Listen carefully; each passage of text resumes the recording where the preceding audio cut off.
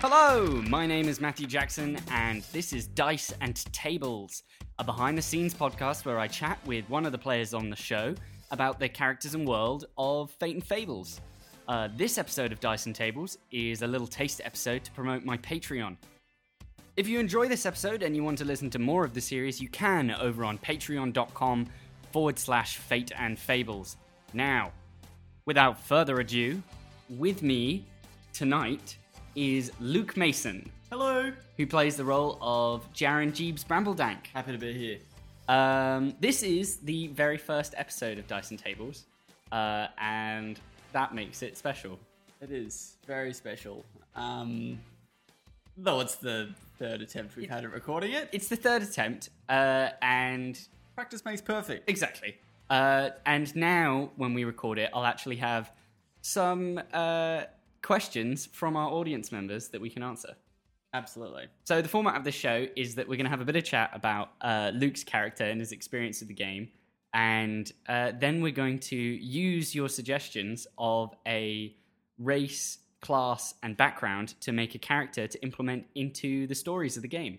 Maybe not the next Fable, but definitely Fables coming up. One along the way somewhere. Yeah. So let's get into it. Tell us a little bit about your character, Luke. My character, Jaren Jeebs Brambledank. Well, a gnome bard, Isle of Joy. He's a silly, ridiculous little gnome, but what does he look like? I'm a silly, ridiculous Just give us a refresher. He's about 3 foot tall, Yep. purple hair, voice of silk. Very gnomish. Very. And he loves music, singing, poetry, all things art, and his magic is expressed through his song, through his voice. He is a bard. He is a bard. Also, there's this side to Jaren that I feel like a lot of people don't get to see that much. I guess they saw a bit in... It's more the backstory kind of thing, and some of the motivations that kind of drive him. Yeah, I'm like referring to his background as a criminal. Oh, the criminal side. Oh, Yeah. Okay. I thought you were talking about the deep emotional anguish that he's The deep pain that he is in, because he actually has a perfectly silky voice. He does. But it's because he's dealing with so much emotional trauma that it comes out like this. Quite harsh and yeah. Yeah. It's with every word he is choking back tears. It's only in his song and through his art that he can fully express himself beautifully. Yeah, it's like we have we have this idea that like Jaren's voice sounds how it sounds. Like it sounds, because it does sound a little bit grating. It sounds like that when he's talking. But when he's singing and when he's performing, because he rolls such high performance checks, it has to be beautiful. It's the most beautiful, angelic sounding song voice you've ever heard. And it's because he can get his pain out then. Absolutely. Yeah. No, but I was actually referring to his criminal background. He's a bit of charlatan, actually. He's got a loaded deck of cards. Runs hustles. He hustles many people on the street. This is how he grew up on the Isle of Joy, actually. Yeah, in the lower, more poverty-stricken ring of the Isle of Joy. Rings of the circus. And he loves, pulling these games, heists. I think it sort of needs to be explained how like the layout of the Isle of Joy a bit, because we reference it a lot. We do. And like so it's one of the islands in a chain of islands where most of the gnomes in Drakenhellion come from. And on the Isle of Joy, which is like this party island almost.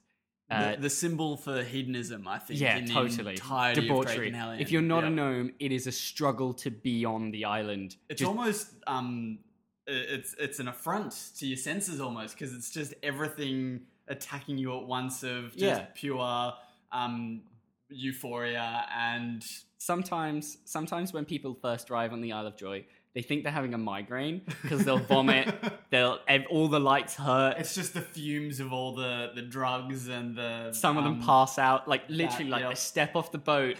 A gnome comes up to them. It's like, welcome, and like lights, smells, and they wake up like on a couch of silken pillows that are too difficult to look at because the patterns are too complex. Trippy. Yeah. Yeah. So anyway, there's this outer circle to the Isle of Joy, which is like where everybody will like come and go, and because they haven't spent like a lot of time on architecture, there's just a lot of like lean-tos and tents And propped up. So is it silken kind of tarps almost, Yeah. tarpaulins?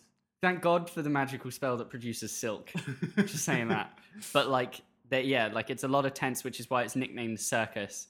And then you get into like the center of the Isle of Joy, where you get a lot more like lavish parties happening in like tall and jangly towers. And the Queen of Sass and resides there. Queen of Sass swans about everywhere. So like I would be surprised if she didn't have like powerful illusion spells to make sure she's at no less than like 5 parties. Absolutely. She's got to maintain that queen lifestyle. Yeah, and that allure to her public. Exactly. As the ultimate, because you don't get like voted in or anything, not in a traditional way. You're just the most popular person on the Isle of Joy. The heaviest party goer. Yeah, exactly. Yeah. You're just the ultimate party goer, and that's how you become. She's got her own harem, and yeah. She's got her like consort of princes. Okay, so you used to go from the circus to those lavish parties. That's right. And like run card tricks and dice games. And I'd hustle the wealthy and the noble out of their hard-earned taxes. Yeah. Yeah. I wonder how taxes would work on the Isle of Joy. That's a good point as well. Because like, are there jobs, or is it just like one I reckon pile there's of jobs. orgies and drug taking? And... Well, there's like you can go there and you can buy stuff, and gnomes produce things, and there's like a gnomish army as well. Yes.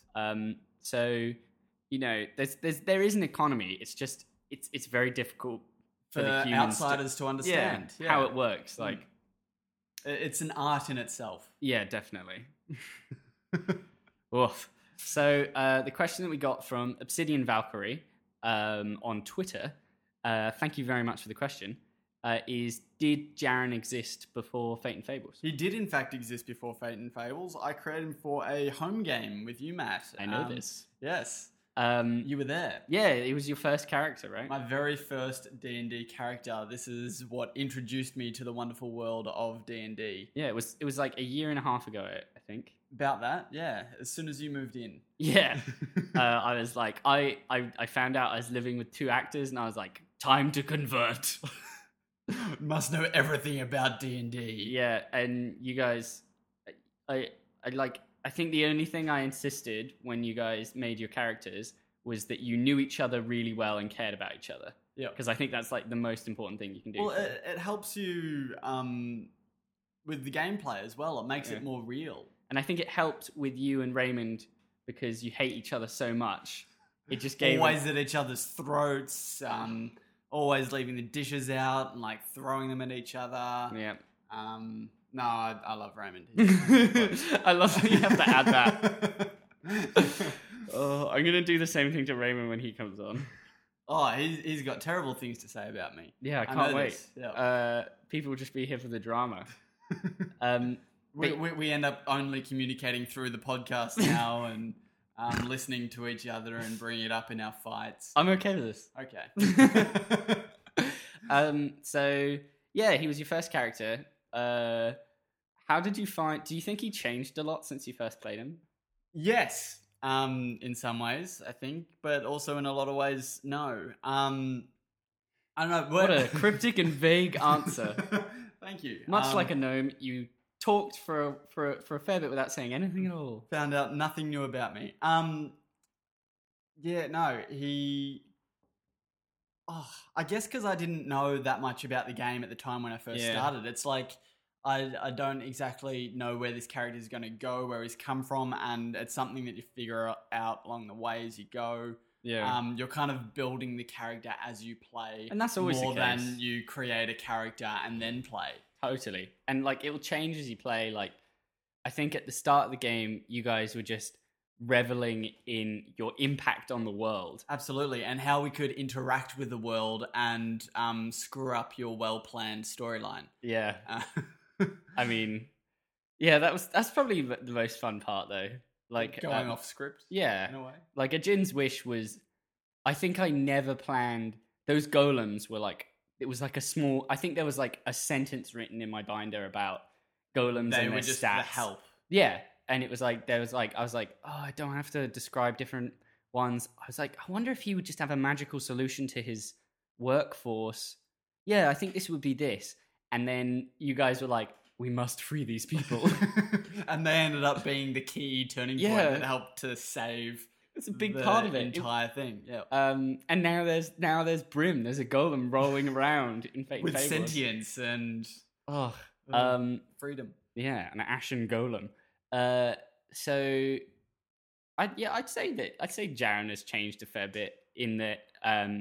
It started off that you and Raymond's character Edvard were like quite similar to each other. Absolutely. And I think because you were both just like kooky gnomes. And then shit stirrers and but we've kind of evolved a bit more into these. Well, we still stir the pot a lot, but we also care about the people. And all right, shall we get along with making our character? I think we shall. So this suggestion came from Alex Boak on Twitter. He's an illustrator. He's got some great art. I've been like scrolling along his stuff. Really, I should check some of it out. Yeah, you should. But his suggestion was for a satyr, I'm not sure how to say it, warlock far traveler. And the satyr is one of those half fawn-like creatures. Yes, it's Danny DeVito in from Hercules. Yeah. So you want to be a hero, kid? Well, whoop-de-doo. I thought I was the one with the silken singing voice. It's actually Danny DeVito. Oh, okay. But okay, let's figure out how we're going to make this character. Let's unpack this because there is a lot going on in this combo. So a satyr is like a fey being, sort of like a centaur, but shittier. Not shittier. They've got their uses. Well, it's like Mr. Tumnus. Yeah. Yeah. So it's like on top is human with like probably some curly hair and horns. Goat legs. Yeah, goat horns, and then they've got goat legs going on down bottom. Yep. And like they are like a fey being from do you know I believe they're from the Feywild. Oh, okay. Which is like a realm, a mystical realm where lots of fey beings reside. It's very dangerous for humans. But satyrs are quite interesting because they're like I imagine that they're like mischievous. Well, in our own kind of folklore, they're kind of synonymous with super lusty. That's like the main thing. Really? Yeah. Oh, okay. Which is I what was gonna correlate it to like kind of the devil or Satan. Like It's very heavily embedded in that kind of folklore. So this character could either be a demonic lusty demon who is horrendous, or we could go down the Mr. Tumnus route. We could. And they're like a spiritual guide of the forest. I think I'd prefer to go down spiritual guide. Okay. Well, a warlock has a bond with usually a demonic entity. Oh, we're making the most fucked up character. It doesn't have to be that fucked up. Hey, it could be struggling internally with its own being. Yeah.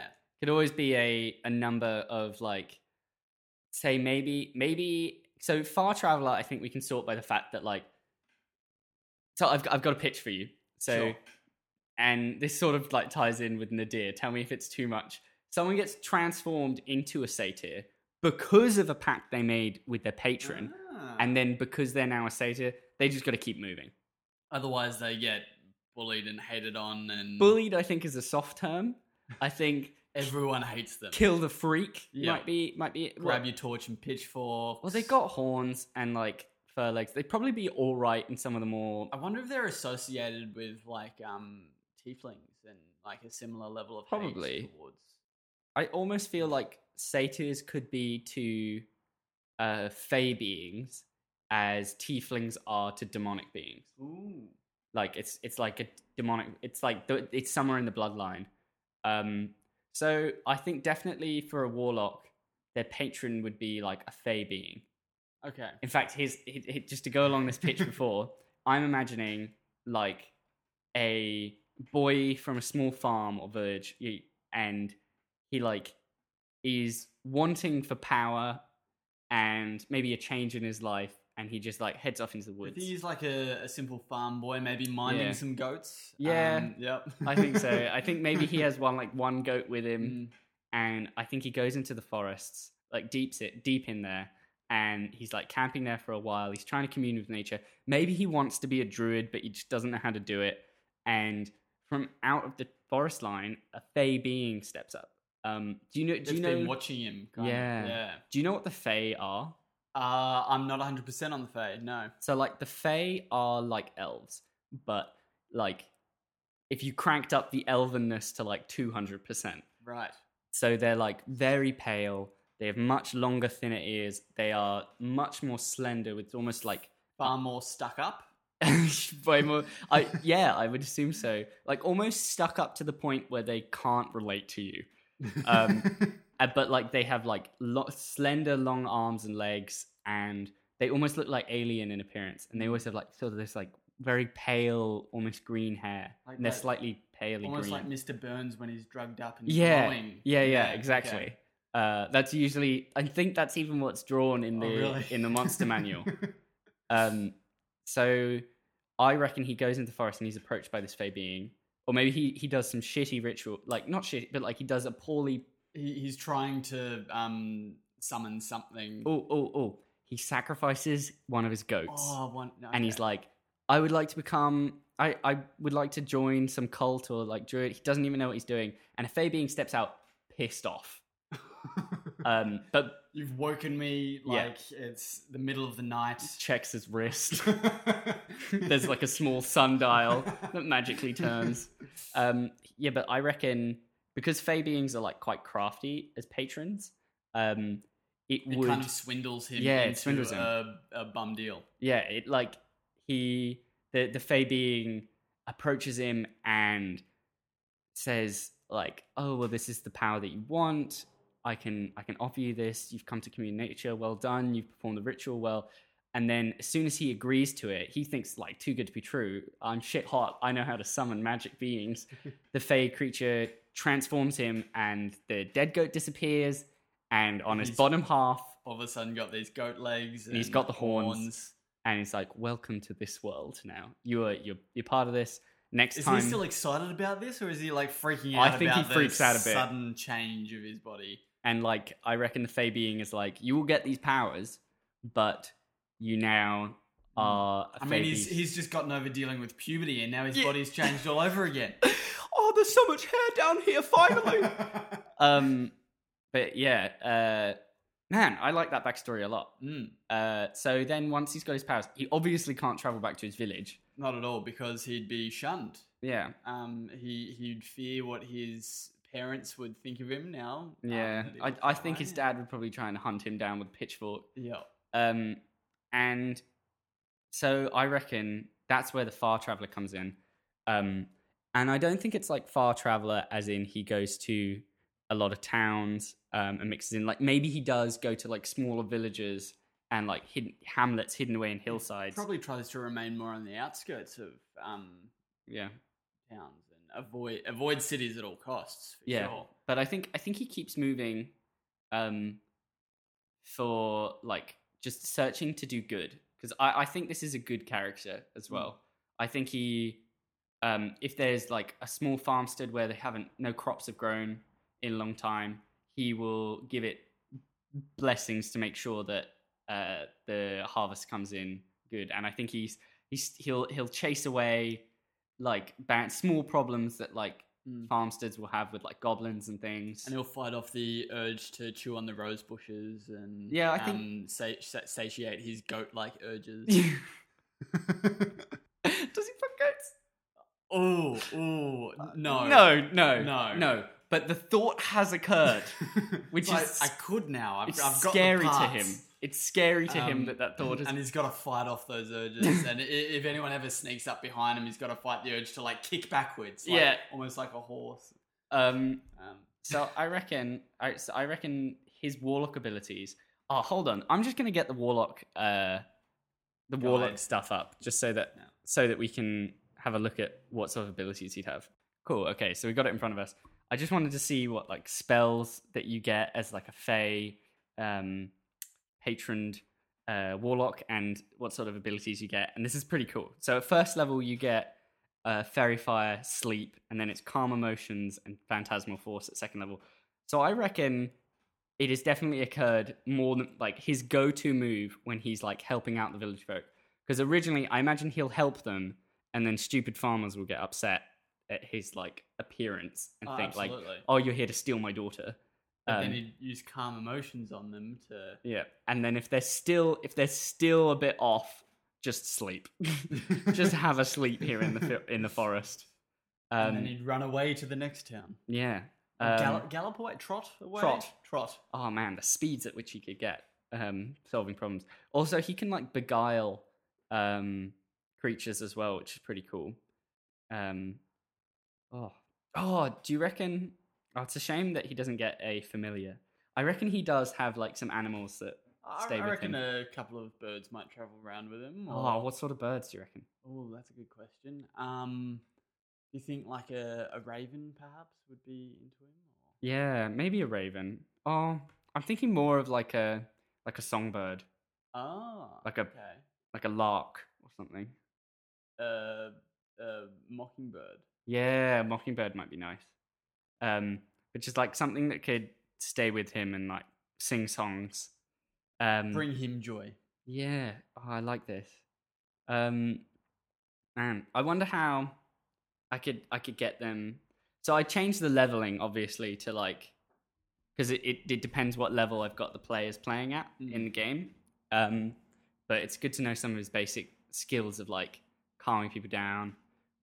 Like I imagine it could almost be quite funny if the players encountered him and they react badly, and he'll go to his go-to of just like making them sleep. Let's try and shut down the players. In fact, I almost want that if there's like a low-level party who have like a combined HP of like 30 or something. And he's like a fourth level thing. Mass sleep. Yeah, or he just casts sleep at a higher level. Yeah. And just outdoes, like half of them pass out, and they just wake up in 12 hours of passed. Yeah, he just like, I'm like, you wake up and it's night. So yeah. Oh, we got to come up with a name. Ooh. So let's think about some of the gods. There's the Pan. Well, he would have had a name when he was human still. Would he continue on with that name, or would he want to disassociate with his human origins? I think he'd probably keep that farmer's name, his original human name. Or would he be redubbed by the Fey patron? Yeah. I reckon. Should we see if we can come up for a name with not just him but also the Fey being? Oh, absolutely. I think the Fey being has to have their own kind of their own story. Yeah. I think that the Fey being, because I've always been really interested in the fact that there's something called the Summer Court in the Feywild. Oh, okay. It's like nobles but Fey creatures in their own sort of...